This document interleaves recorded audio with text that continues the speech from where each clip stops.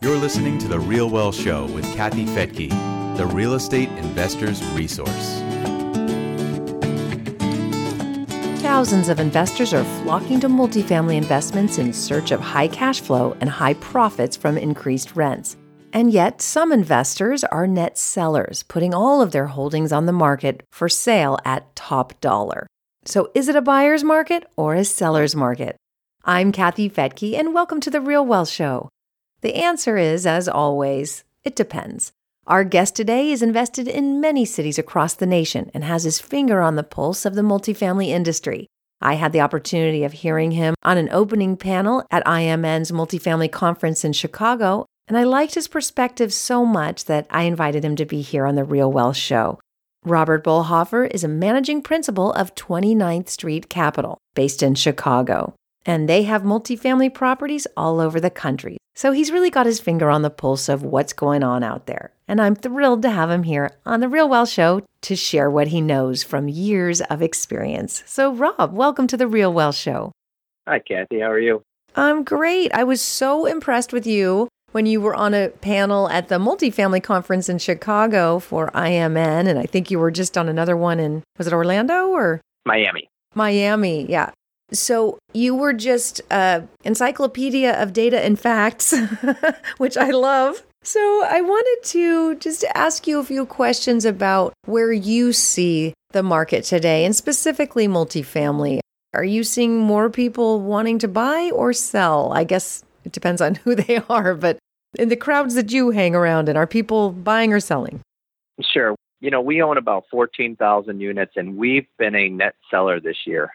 The equity we're seeing chase deals right now is so aggressive that surely the increase in interest rates hasn't affected any valuations. It's purely just a capital decision.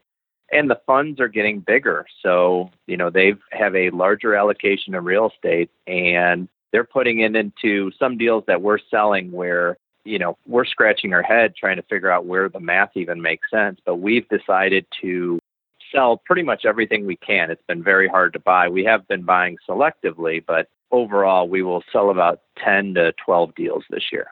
Well, I think that's one of the reasons I wanted you on the show is I'm seeing some of this bullishness with brand new investors who don't necessarily know how to read a pro forma. But what I'm hearing from you is these are some big funds. I mean, big funds. Very large. Yeah.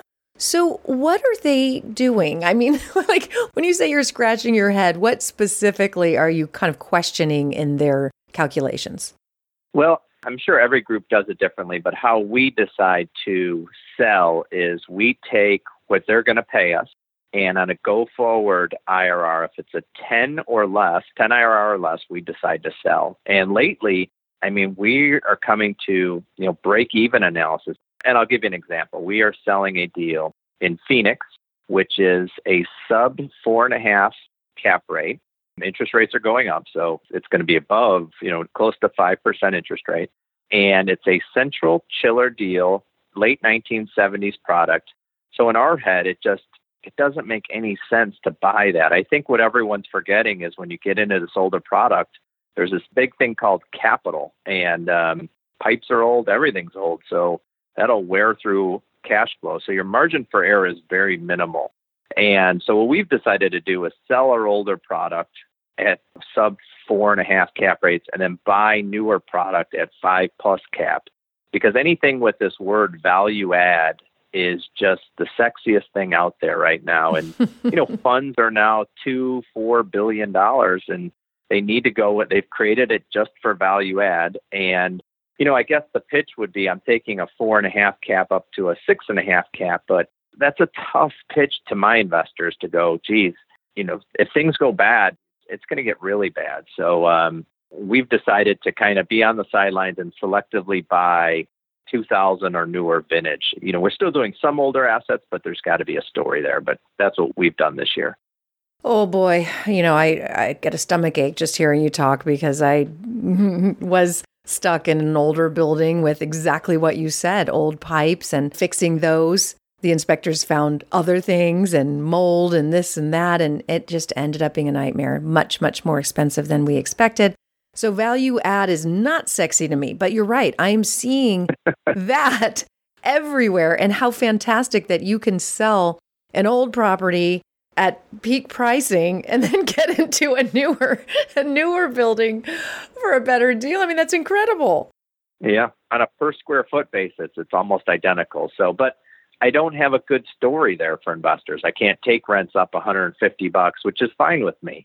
But we've seen underwriting, we get shown deals that we're selling to potentially go into equity, and people are just saying, hey, I'm going to increase rents $150.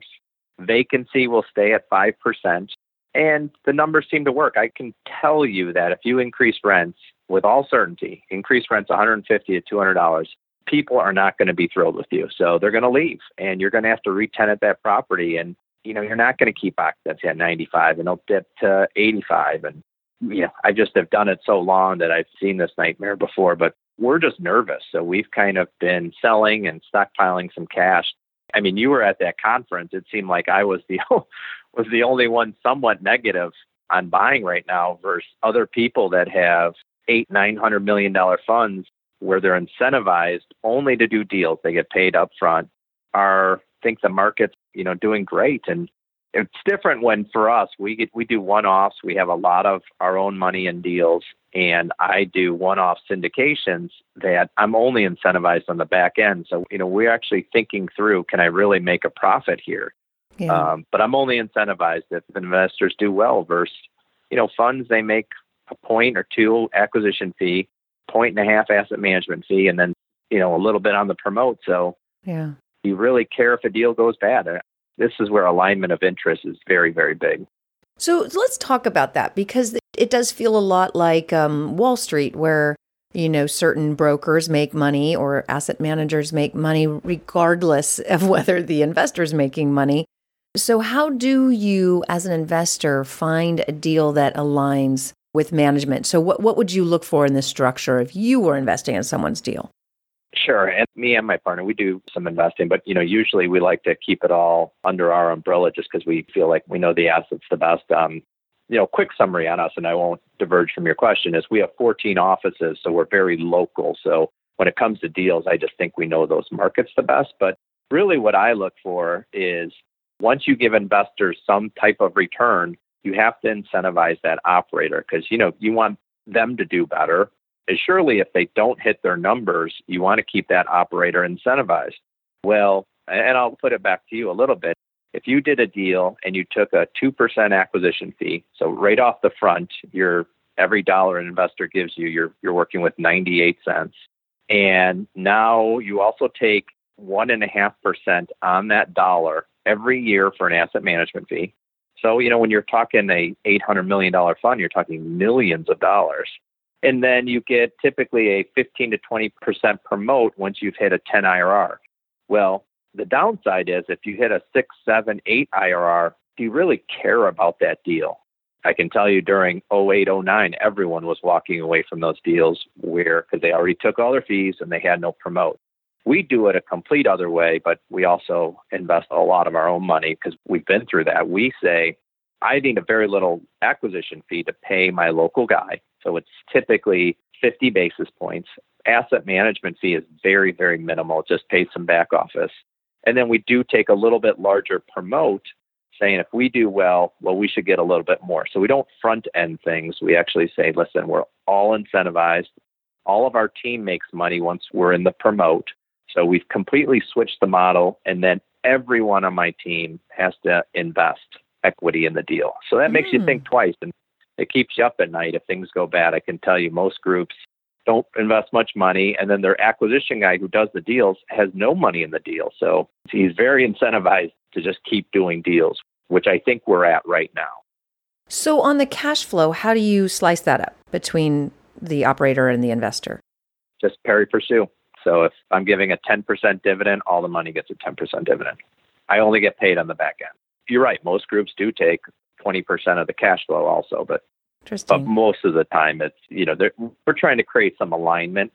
So if you never know if the deal goes bad or if you're funding, you're seeing a lot of people right now miss on cash flow, but they've taken a big, call it $2 million of CapEx, and they're actually funding cash flow through that CapEx budget. So for your investors, they just have to be very careful that these groups have good track records because, if you're new out there and you don't have a platform and you don't have an opportunity to cut costs, I'd be very nervous. I mean, you've got to get to the larger group right now because even in the downturn, I have the ability to leverage our 14,000 units to cut costs across, our entire portfolio. Well, and that's the thing that makes me so nervous is I'm seeing busloads of people, many of our listeners who are just obsessed with the dream of making millions from multifamily and all the things that people say. You only have to get one loan and you just increase rents and decrease expenses and bam, you've made money. And it just all sounds so easy.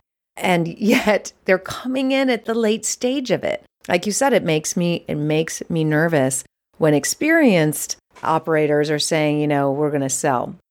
And who is going to buy what you're done with? That's always very interesting, right? Sure.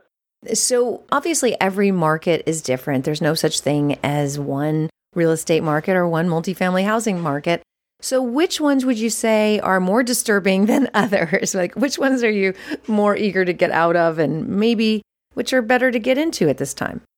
It's tough. I mean, everyone reads these CBRE or Newmark reports and think that they blanket a market and think like Dallas. Everyone loves Dallas. I mean, Dallas has a lot of supply coming, so that gets us nervous. We sold out of that market about a year ago.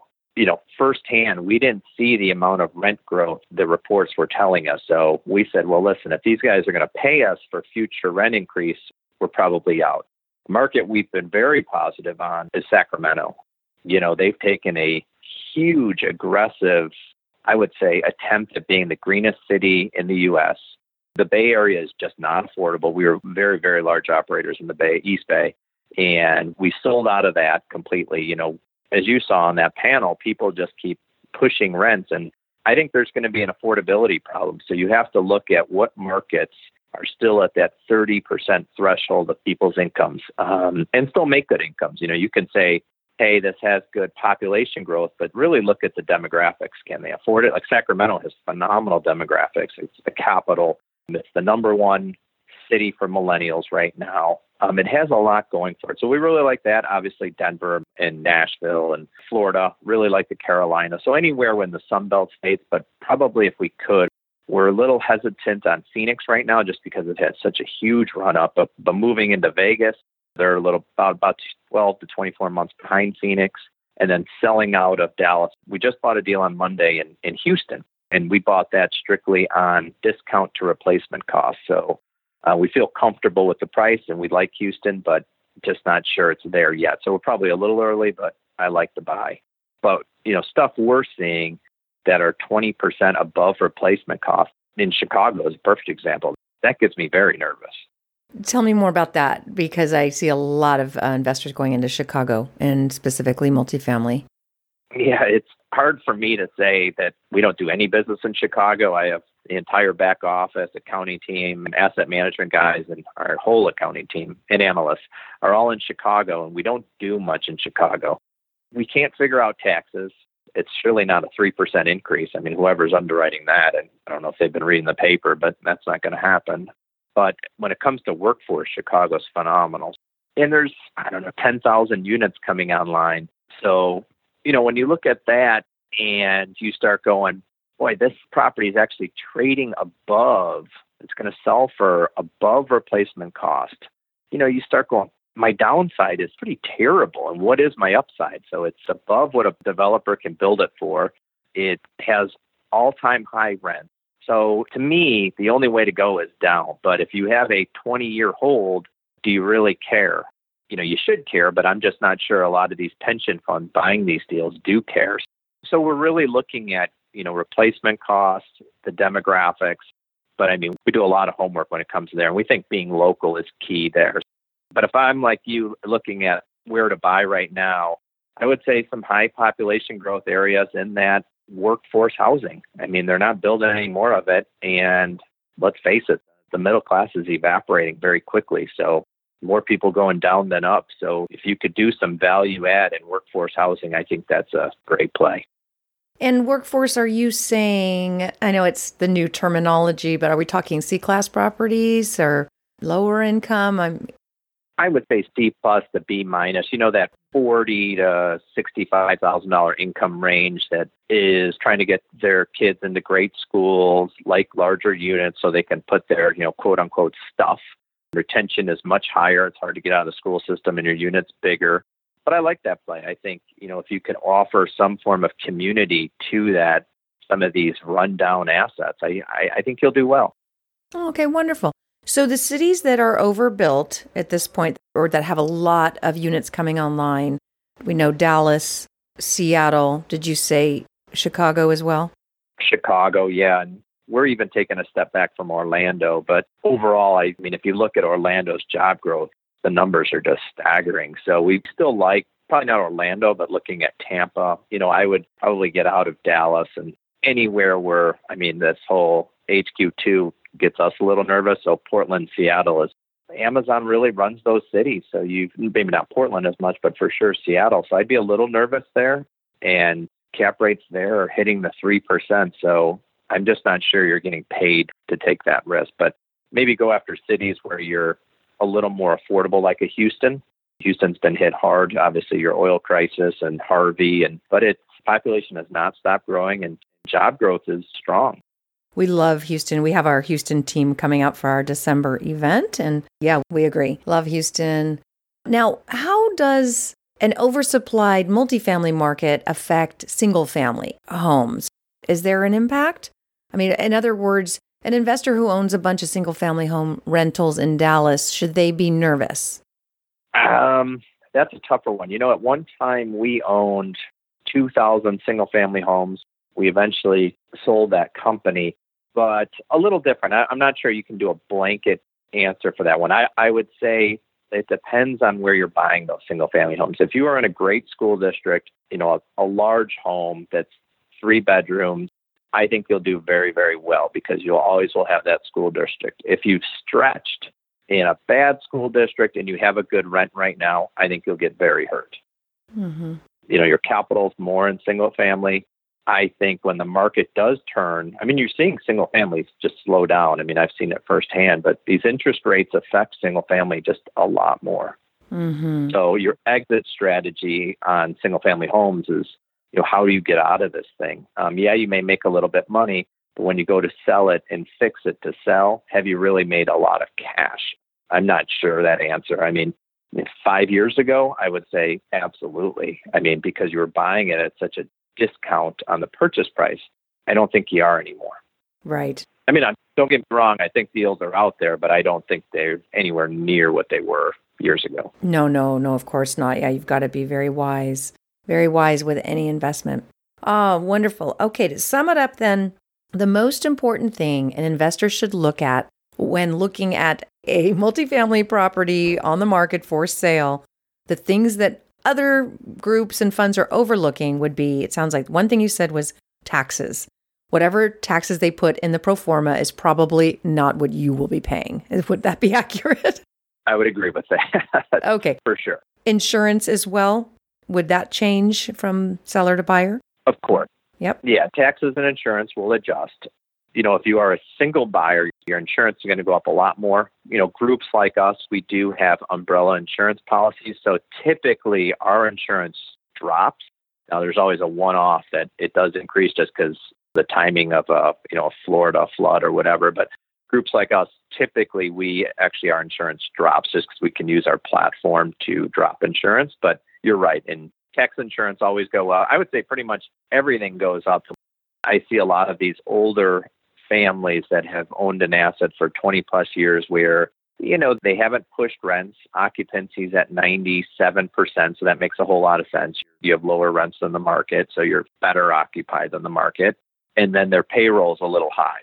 And people get comfortable. So can you get rid of half a person or a full person on the staff? Probably. Okay, good stuff. And then the third thing to look for in the pro forma is the CapEx and what the actual expenditures will be for improving that property versus just some nice rehab. Of course. Listen, these people are living there for 1 year. Are they going to take great care of it? You'd love to say yes, but I don't think that's realistic. So pipes are getting older. So as these properties age, you're just going to have, you're right, capital is key, and people aren't putting enough in it right now. So, in reality, everyone's probably a little light just to get a deal done. We went in through due diligence in a deal we bought about a year and a half ago. Our due diligence is pretty extensive, but we went in and decided that the whole property needed to be repiped. The seller obviously didn't want to hear that, but we were right. So we spent $1.2 million on repiping the entire property. But if we didn't do our homework, that would have been, my guess, that would be owned by the lender right now. In fact, it's worked out to be a terrific deal for us. Wow. So do your full due diligence and inspections and get that price point down. Very good. Can't pay enough for it. It's money well spent. Oh, Rob, well, it has been a pleasure to have you here on The Real Wealth Show. I think you've really helped a lot of our listeners to make better decisions. Perfect. Thanks, Kathy. And thank you for joining me here on The Real Wealth Show. I don't mean to be a Debbie Downer, but I do see some people making some decisions that don't account for the fact that the next 10 years will not be the same as the last 10 years. So make sure if you're investing in your own or other people's multifamily projects that you really do your due diligence on the pro forma and make sure you run it through a stress test. I'm Kathy Fettke, and thanks for joining me here on The Real Wealth Show. Let's see you next time. Bye-bye.